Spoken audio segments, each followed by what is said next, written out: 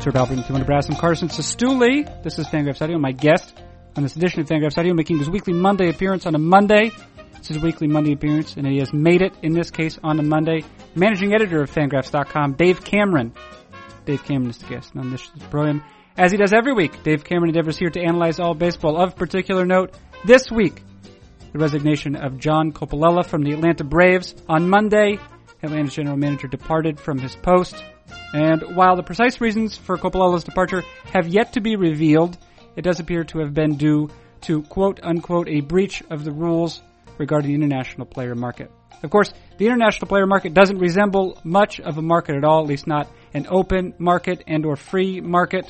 There have been considerable efforts among ownership in recent years to curtail spending in the international player market, most notably with the construction of bonus pools, international bonus pools. However, these constraints in spending have created unintended consequences and perhaps what one might call, in economics, perverse incentives. Because organizations are no longer able to outspend one another, they are incentivized to pursue other, and in this case, illegal means by which to acquire players. The Boston Red Sox did this a few years ago when they attempted to package players, multiple players from the same Buscones. There have been a few other examples from the past decade, and the most recent reports at the moment suggest that upwards of 15 teams are being investigated for having reached early deals with prospects in Latin America. What is the breadth of this malfeasance among baseball organizations is one question I direct in Dave Cameron's direction.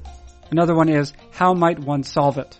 Those questions and others like them represent the bulk of the conversation to follow. Of course, it's not only the captains of industry who own baseball teams who suffer from short-sightedness of this sort. Dave Cameron wonders about the creation of Fangraphs Audio itself, why it exists, and why it continues to exist. Yeah, I mean, I wonder, how well thought out this was at the ownership level.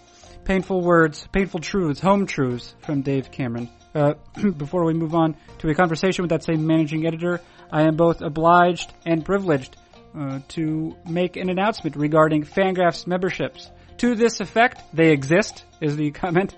Fangraphs memberships exist for a reasonable fee. Readers of Fangraphs.com can support the excellent work that appears at that site. And for a slightly less reasonable fee, readers can acquire an ad-free membership, which allows one to browse Fangraphs.com without the burden of banner ads, not only facilitating faster loading speeds, but also liberating one from the tyranny and the distortive effects of advertising. Fangraphs ad-free membership available at Fangraphs.com by clicking around at Fangraphs.com specifically. Okay, with that advertisement now complete, let us move on to the conversation. What is it? It is Fangraphs Audio.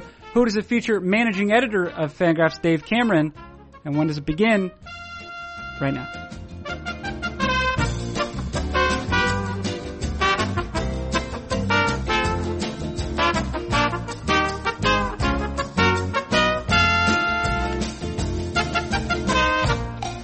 Probably the most logical place to start at the moment is with a post that you just published on Instagraphs. Very much, I think, owing some debt to Ken Rosenthal's reporting. As always, Ken Rosenthal breaks the story. Yeah, and then Jeff Passan, it appears as though, has been doing some work. So the matter at hand, it appears concerns Braves GM John Coppolella. Former GM. Yeah, it would appear imminently. It's been confirmed. He's out. It's been confirmed. Yeah, okay. Yeah. John Coppolella, who is a GM, or was a GM up till this moment, and then and was serving in the capacity that, in the front office in a way that a number of GMs do now, which is that he was not necessarily the final decision maker. He was John Hart's number 2, but with increased power. When John Hart was the GM and Coppolella was the GM, or the assistant GM, they made the shift in order to kind of give Coppy a little bit more leeway. So, I would say in this structure, he probably had more authority than maybe a guy like Jed Hoyer in Chicago, where that's still pretty clearly Theo Epstein's show.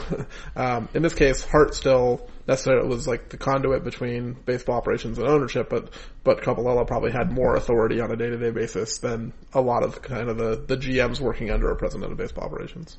Now, I would say it's perhaps some indication of his personality, of his engagement with all manner of baseball people that you referred to him as copy.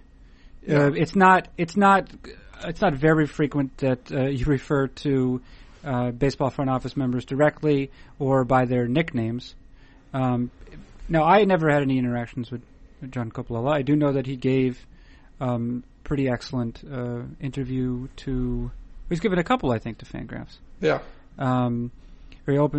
Very open about his strategies, his preferences, and I think that, if I'm not mistaken, he had a reputation as like a very social guy. Well, we can get into that. I'll say that I called him Copy because everyone in the game calls him Copy because his last name is annoying to pronounce. This is what I hear is a classic anti-Italian sentiment. Yeah, I mean, this is the Matt Tuiasosopo where everyone just calls him Tui because no one wants to say Tuiasosopo. Right. No one wants to say Coppolella. So the entire, even the people in the game who don't like him, which is a number of people, everyone calls him Copy just because his last name stinks. Difficult. Yeah. Right. Okay. But yeah, I mean, I think I've had some personal interactions with Coppolella over the years. A lot of writers actually have. So I think one thing like Jeff Passan tweeted out is there's actually been a fairly large disconnect between how Coppolella was viewed publicly and how he was seen inside the game, because I think maybe more than any other person that I know of over the last 5 years, he cultivated a public persona and he was very aggressive in courting writers to, call him a future GM and say good things about him and really cultivate his public persona. I think he spent probably more time than most, kind of publicly politicking, and it worked. I mean, he was, to his credit, he became a general manager, and there's a lot of other guys in his situation that would still be assistant GMs if he hadn't kind of played the media. And so, I do think that the way that Coppolella is viewed publicly is not how he was necessarily viewed in the game. He was social to writers, because he could get something from them, mostly. But within the game, he was probably the most disliked front office member in baseball. For what sort of behavior, then? So it really depends on who you talk to. There are people within the Braves organization who kind of were holdovers from the previous organization or previous administration who didn't like some of the changes he put in place and didn't like the way that they were treated. So you could certainly think of those as like, sour grapes or bitterness or something. But I think, one of Frank Wren's sons, Frank Wren, the former GM who, Copy was the assistant GM under, has been publicly bashing Coppolella on Twitter for weeks now. Like if you search for, I think it was Kyle Wren, Isn't Kyle Wren also employed as a ball player still? I mean, Frank Wren has a number of sons in baseball, so I might have the wrong one. Okay, right, yeah. Kyle Wren. Anyway, there's a Frank Wren son out there who's been just destroying Coppolella on Twitter for quite a while now. He's clearly part of the previous administration that was not happy with some of the changes. But also just people in other organizations just didn't really like the way that Coppolella handled their communications, both in trade negotiations and, just other situations that arise where teams have to, kind of talk to each other. There's ways of doing things, and Coppolella did them his own way. Right. Okay. Now the issue at hand, now you say he's resigned, and it appears, according to reports by Rosenthal, that it might concern the manner in which players were acquired out of Latin America. Well, what we know is the release said it was about something about the international market. So the international generally is Latin America. 95% of the players signed internationally come from, the Caribbean or Central or South America. But also, there's one kind of looming, international star who has potentially had lots of columns written about the kind of shady ways in which a team could acquire him. So are you purposely omitting his name? No, I mean, this is clearly Shohei Ohtani, right? So I don't think that this is related to Shohei Ohtani. Ohtani, as far as we know, hasn't even retained an agent yet, and so it's probably too early in the game for someone to have actually done something to get caught.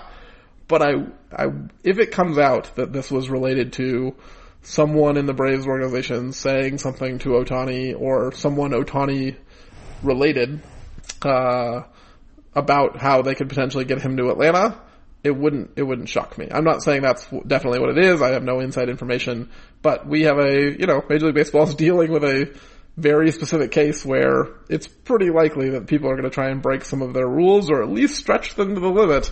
And this could be Major League Baseball's way of being like, don't do that. Okay, all right.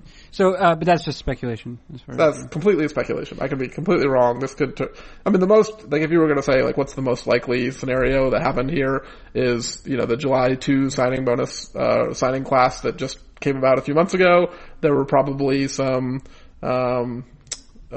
improprieties related to how those guys were paid. So like the last time we saw a GM resign over something like this was Jim Bowden in 2009, when the Nationals were basically skimming their prospects' signing bonuses. So they would say, look, we're going to give you $60,000 signing bonus, but you're only worth 20, so then you give us that 40 when you get back in the country, and we're going to go, spend that on cars or boats or hookers or whatever we want to spend our money on. So they were stealing money from the organization, through the way they were signing players.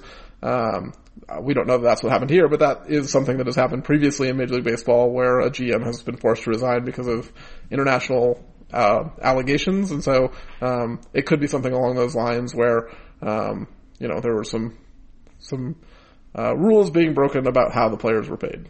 Just I don't know if I have a complete list of Atlanta's international signings right here, but those that I do have in front of me lists their top two signings as Asmin Bautista and then Oscar Nunez, both out of the DR, and those are, and then a number of other signings, but those are the two most prominent, it seems like, and they're only for $300,000 and $185,000 respectively. Yeah, I think the Braves were in the penalty this year, right? Yeah, like they weren't allowed to sign anyone for over a significant amount of money. It would make sense just given the. This is. So I believe the Braves were in the penalty this year. Right. Okay. Yeah. And that could be why that perhaps they found a way to sign a player who should have gotten significantly more than $300,000 by giving $1 million to one of his cousins or something. Again, speculation. We don't actually know what happened, but this would make sense from a perspective of like what kind of rule would have been circumvented that would have caused this to be investigated by Major League Baseball and lead the GM to resign. Is some kind of organizational edict to like skirt the rules and say, we don't care that we can't sign any of these players, we're going to figure out how to do it anyway. Right. Yeah. And I think, and so, while baseless speculation ought probably to be avoided, I think what you're attempting to cultivate here is baseful. And, right. We're not saying this is what they did. Right, we're saying these are the kinds of things that could have caused. Right. In the absence of it, you're attempting to look at the sort of most common explanations. I think on the one end, right, the looking at international signings, Latin American signings, simply because there have been other instances of that, of organizational malfeasance. I think is one way that you could phrase that. That has occurred before, then it's actually pretty widespread. Like I would actually hope, like, not to give the Braves any kind of pass here for breaking the rules, but like it's well known within Major League Baseball that a lot of teams do whatever they can to sign players and bend or stretch or break the rules. And it's like when the Red Sox got caught a few years ago packaging players together in order to get around the bonus rules. They were the ones who got caught, but like everybody does it, or maybe not everybody. A lot of teams do it. They were not the only one using the kind of packaging method in order to sign players. And so, I think, you're familiar with Ben Badler as you taught him, English in college. Other people are familiar with Ben Badler because he writes about international affairs for Baseball America. And Ben's been writing about this for years, is like the international scene in Major League Baseball is a cluster, you know what. It is just a total free-for-all, and it's not kind of well regulated, and it's not like the Braves and Red Sox are the only teams who are pushing the limits here. So hopefully, if this is a serious enough investigation that it led to the resignation of a GM, clearly the Braves were doing something pretty wrong. Hopefully this is Major League Baseball, maybe the first or second step in them kind of cleaning up the Wild Wild West and not just letting it be such a place ripe for corruption and I mean, like, cause the losers in this are really the kids, right? Like, I mean, we're talking about like, oh man, no, the Braves have to find a new GM. There's, 15 and 16-year-old kids who are being taken advantage of by the system, in order to help Major League Baseball make more money. And that's the real issue here, that Major League Baseball needs to have a better system in place to take care of these children in other countries who are being exploited. Let's see. Oh yeah, well, in terms of attempting to estimate, right, the sort of degree to which there is, I guess, let's see, there's something going on, right? I remember Brian Burke at, I guess eventually it was called Advanced Football Analytics, Pro Football Analytics. Pro Football Stats, whatever it was called. Brian Burke. Advanced NFL Stats? Yeah, Advanced NFL Stats. Thank you. Yeah. Didn't you work for them? Yeah, I did work. Yeah, that's right. I actually have a sweatshirt that I wear with some frequency with that. But he developed a way of estimating, essentially attempting to estimate the value that defenders exerted, right, using win probability. And his idea was that if you could estimate some of what they're producing, right, and then some of the value that they create, you can assume that guys who create more value in one sphere of the game are also probably producing more value in other spheres that you can't predict. Now, obviously, there's a bit of an assumption there, but he essentially said, like, here is a here's a normal bell curve graph, normal distribution. If we know the value in like 25% of this, we can maybe estimate the rest of the 75% of this distribution graph. And I'm curious, based on what we know of the illegal activities being wrought in baseball in the international market, how much of it ought we to project as occurring beyond that? Yeah, I mean, it's hard to say. Really, the information we have is mostly from like rumor and innuendo and other people who work for other organizations saying, hey, we think this organization's cheating. And, if they could prove it, they would go to Major League Baseball and be like, here's the evidence. Like, they can't necessarily do that, at least not without implicating themselves. So I don't think we know for certain how much is going on, but I do think that we can kind of look at the frequency with which Major League Baseball has had to change the international rules. This is now the second GM in 7 or 8 years to resign due to international signing scandal, essentially. A former White Sox executive ended up in jail because of his stealing money from prospects. The Red Sox just got punished a couple of years ago and were banned from signing all players. Like, this is not an irregular thing that comes to light. So this isn't even the things that we don't know about, but the ones that are publicly are made public. We're like at every other year kind of scandal at this point.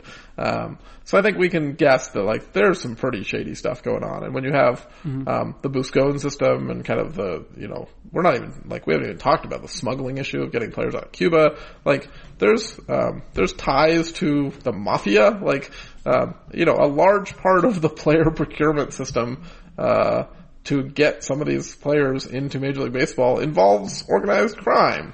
Like, this is just not a great situation for Major League Baseball. And some of it's not crime per se, right? It's organized. It's horrible and organized, but it's not necessarily illegal. Well, right? So I would say, like, what I mean, an organized crime is it's like using, like, gangsters to get people to where you need them to go in order to sign them, or to hide them, or to protect yourself. Like, obviously in a lot of these countries like Venezuela, where Major League Baseball used to have a pretty large presence and had the Venezuelan Winter League, like everyone has basically had to leave and shut down their facilities because it's just not safe there anymore. There's political issues in a lot of these countries that make it not so easy for Major League Baseball just to be like, let's just make this all super regulated and easy, because there's ties between the Buscones and like the, drug cartels in those countries. There's some like real serious issues here, but I don't think we can pretend that like, there's not some pretty serious, acts of things that we would not stand for in this country happening in those countries in order to facilitate Major League Baseball to be able to sign players for less money than they're worth. So I think we've probably addressed this before, but will you please revisit momentarily what you would regard as a system? This might not be the only way that we could, they would be able to reach an understanding of this sort, but what's an example of a system that might work for these players who are, for lack of a better term, exploited, and then also to ensure a sense of to achieve like a baseline standard just of civility and decency, etc. Yeah. So I think we can actually tie this into like the weekend's news about college basketball, where I think the University of Louisville was caught to have been found like they were paying players like every other college in the world is paying their players, and Rick Pitino I think got fired or was forced to is on leave or something.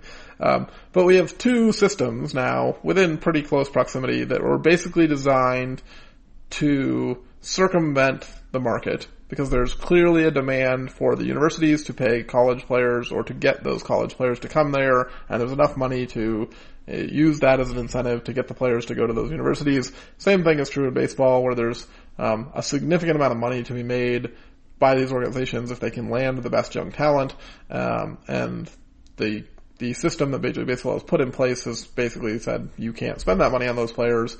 But the reality is when you set up a market, or you set up a constraint that doesn't allow market forces to kind of determine the winner based on a bidding war, there's going to be attempts to circumvent that system. And so, whether it's logistically possible or not, given kind of the players' associations focus on their own current members, and obviously ownership's desire to keep spending on amateur players as low as they can, and spending in general, they want to, they're incentivized to keep that down.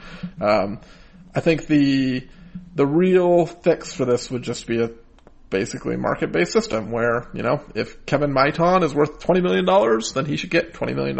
And if, these guys, Vladimir Guerrero Jr. is worth $15 million, then he should get $15 million, not $4 million, because his signing bonus was artificially constrained by the system. And so if you create a system that doesn't allow the market to function, you're going to necessarily create a black market. I want to express a profound sense of naivety that I had carried up until this very moment. And perhaps I've had a glimpse of this in the past, but if I understand what you're saying, and I think I am, and it makes total sense now, is the degree to which, in the analogy with NCAA is very helpful, because it's probably an even more extreme example, right?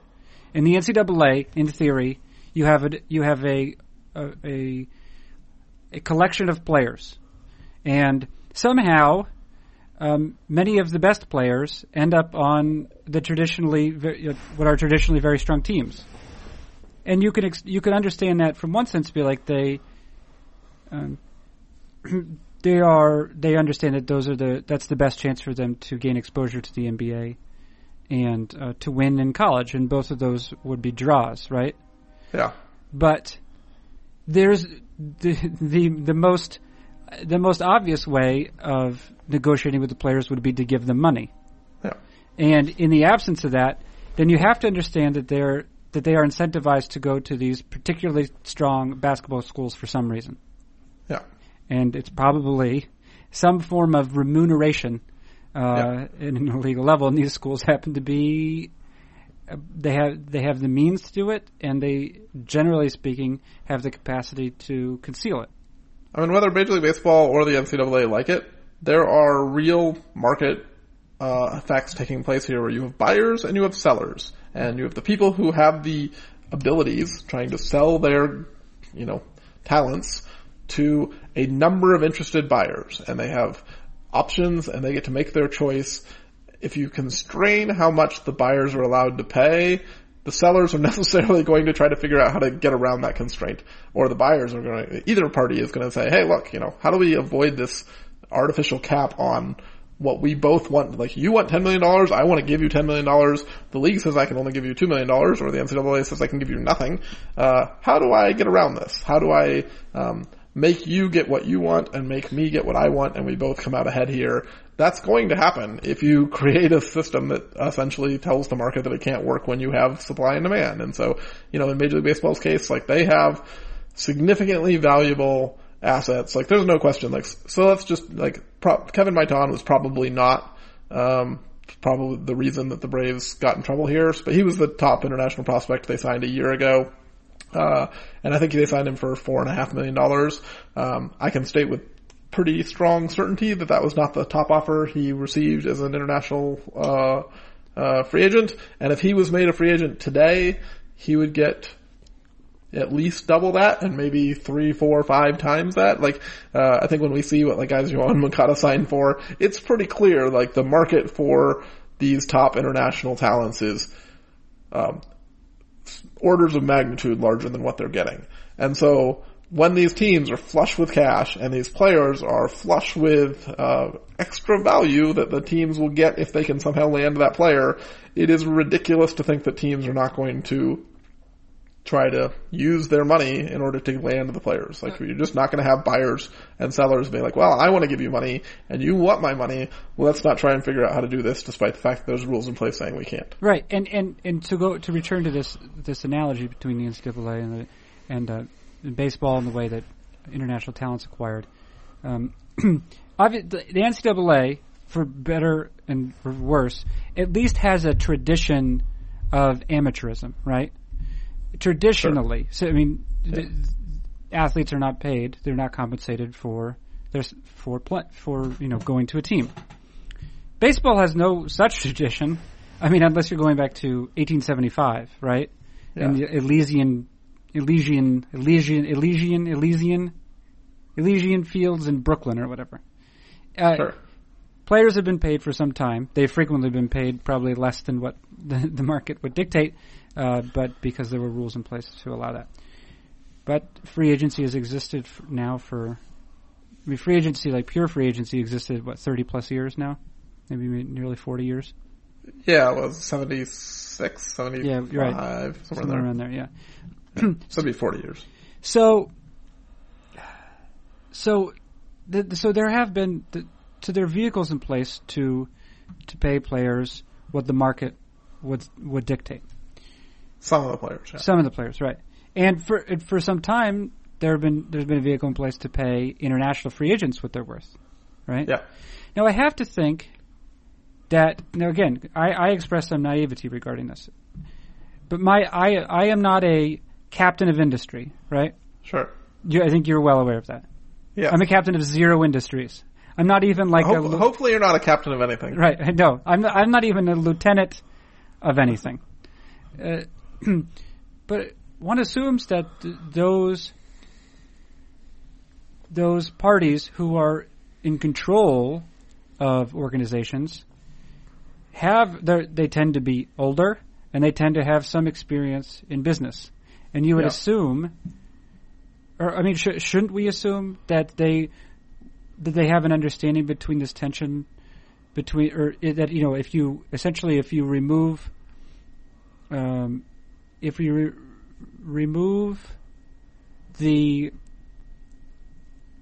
you assume that one player is sought after by 30 teams, but you remove the ability of all those teams to exert their muscle in a legal way financially, that they will turn to illegal methods of acquiring those players.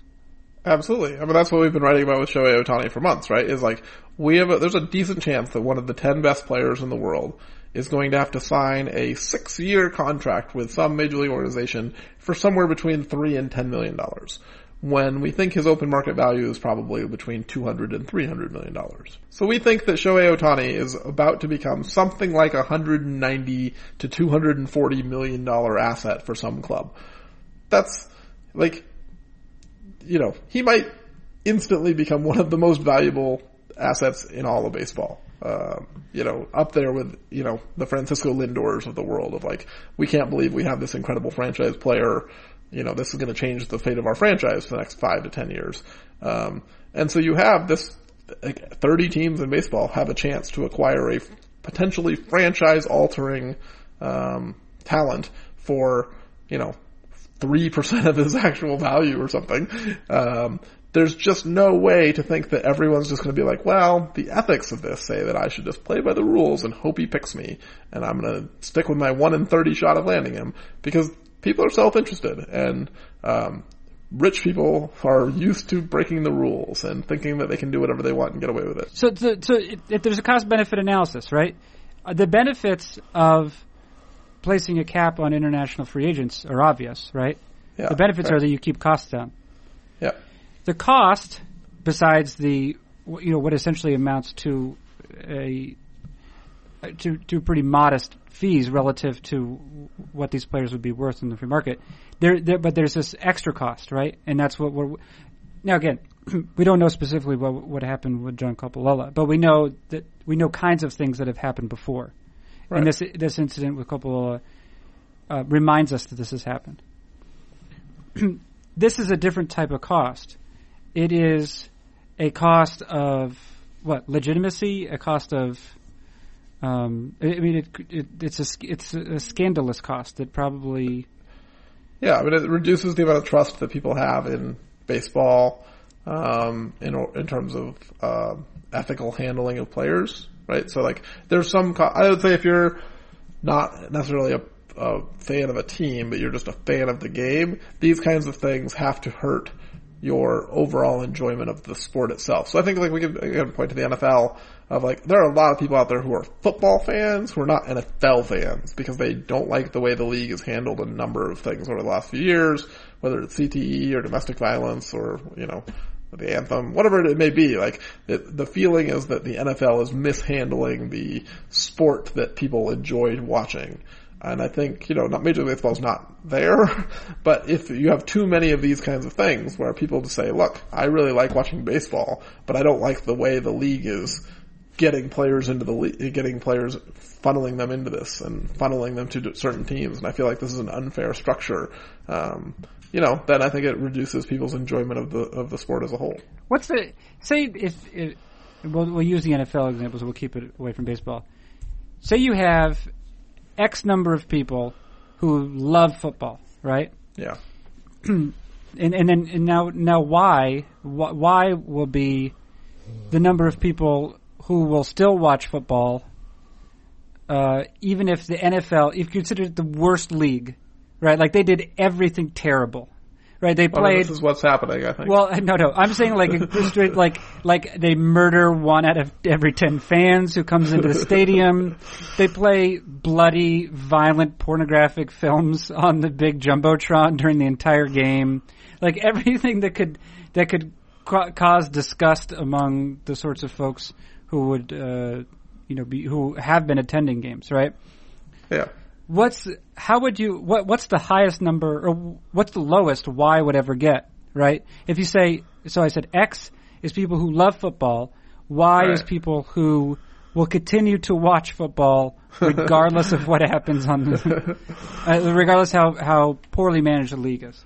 One, we have to account for the fact that people, there is a certain subset of America who would go to the game more often if they showed bloody pornographic films on the Jumbotron. So you'd have a new audience, that wouldn't necessarily be there for the That's football true, I anymore. guess if you pervert the game in some ways, there'll be someone who be I'm kind of into it. I wasn't interested before, but I'm in now. All right. Yeah, I would bet that probably half the football fans out there, and this is just, me totally making up a number. Right.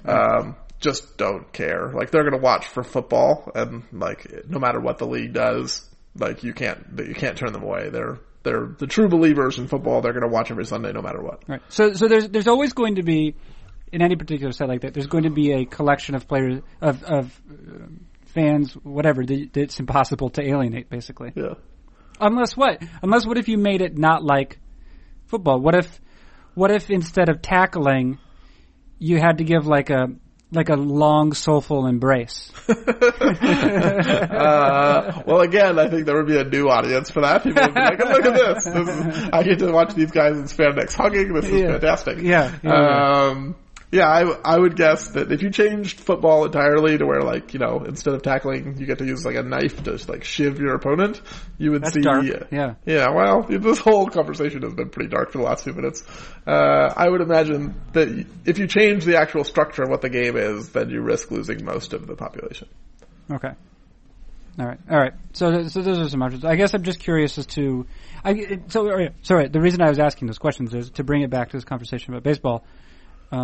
And about the cost that the owners have considered, right? Because I'm assuming, and perhaps this is an incorrect assumption, that the owners were aware that while they were receiving a benefit of some sort from expanding the cap on international free agents and creating one in the first place, a cap on spending, that there would be another cost that would be produced by that cap, which would be the increased chance of malfeasance. I will continue to use the word malfeasance because I don't have my thesaurus next to me, so I would just say malfeasance the whole time.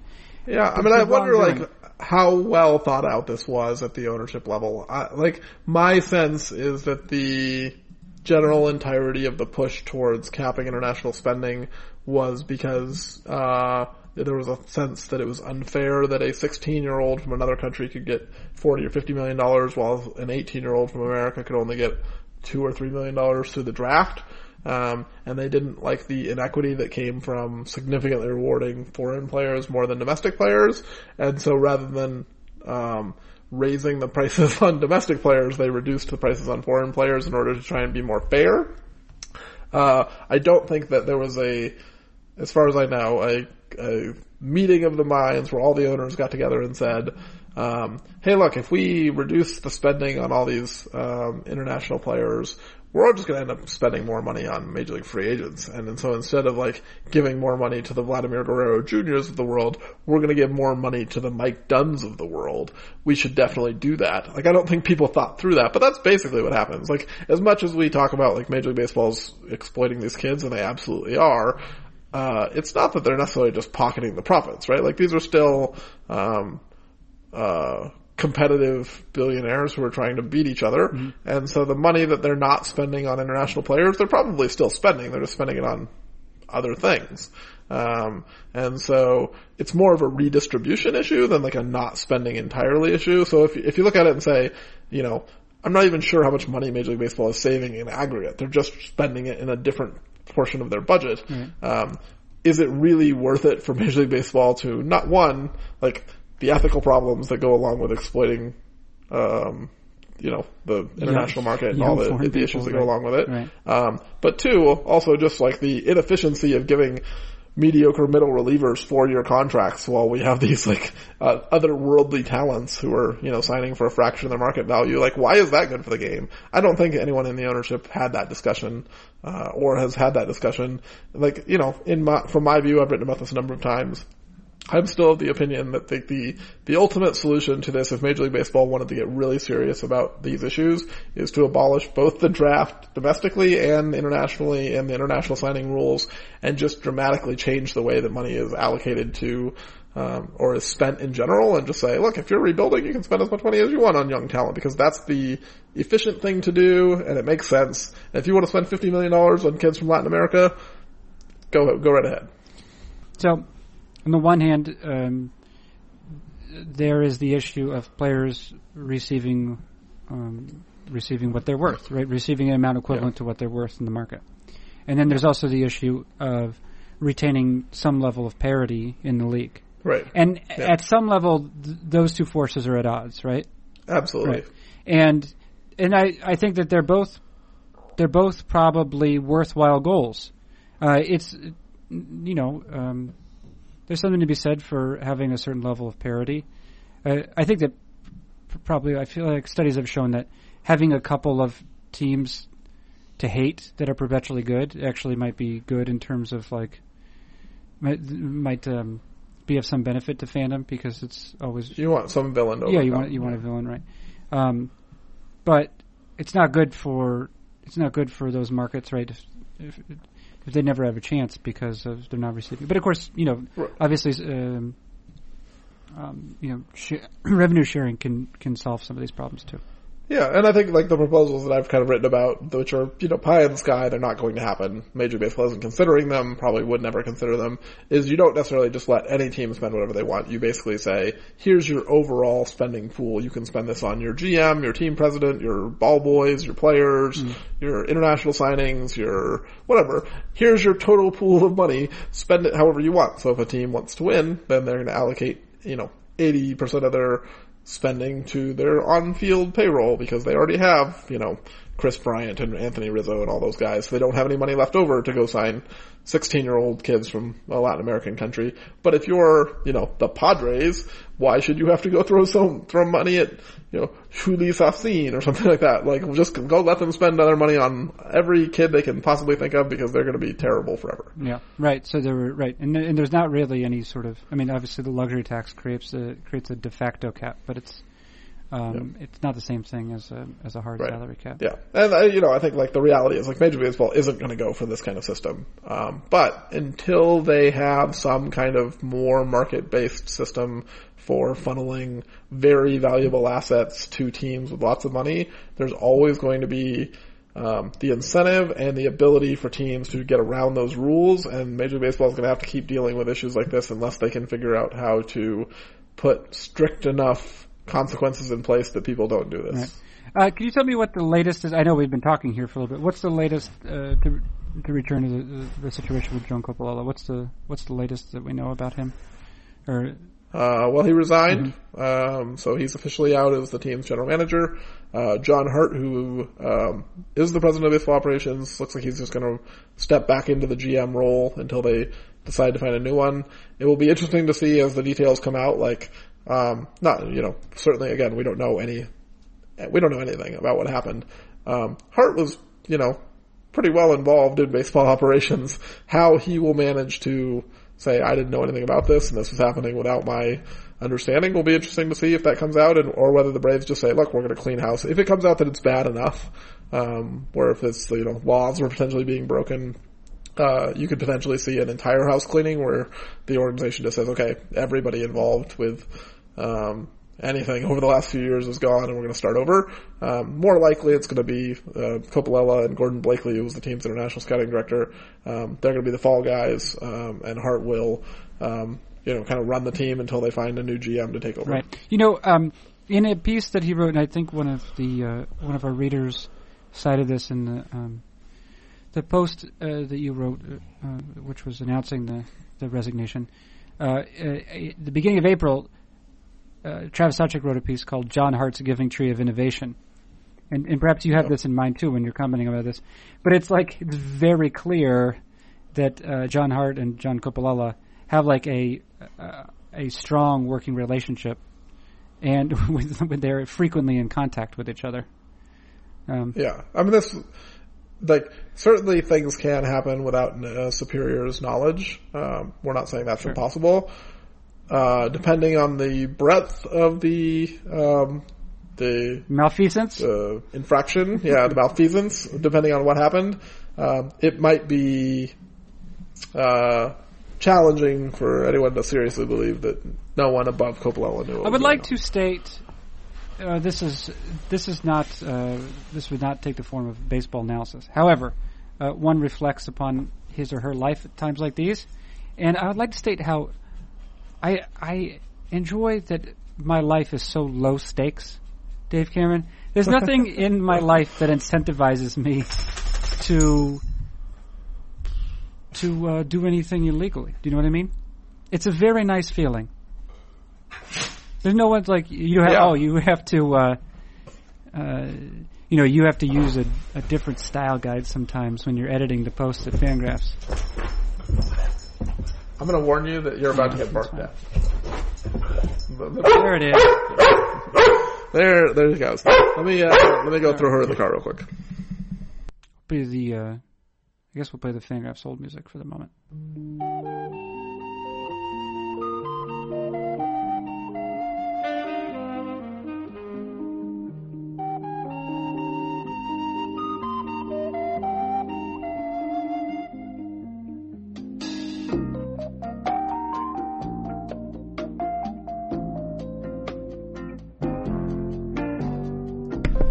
Hey. All right. She was sleeping peacefully in my lap for like 98% of that podcast, and then I saw her jump down and bow, and I was like, "Oh, here we go." Well, I know you have to go. In any case, I don't know if we've reached any resolutions here, but we've attempted to.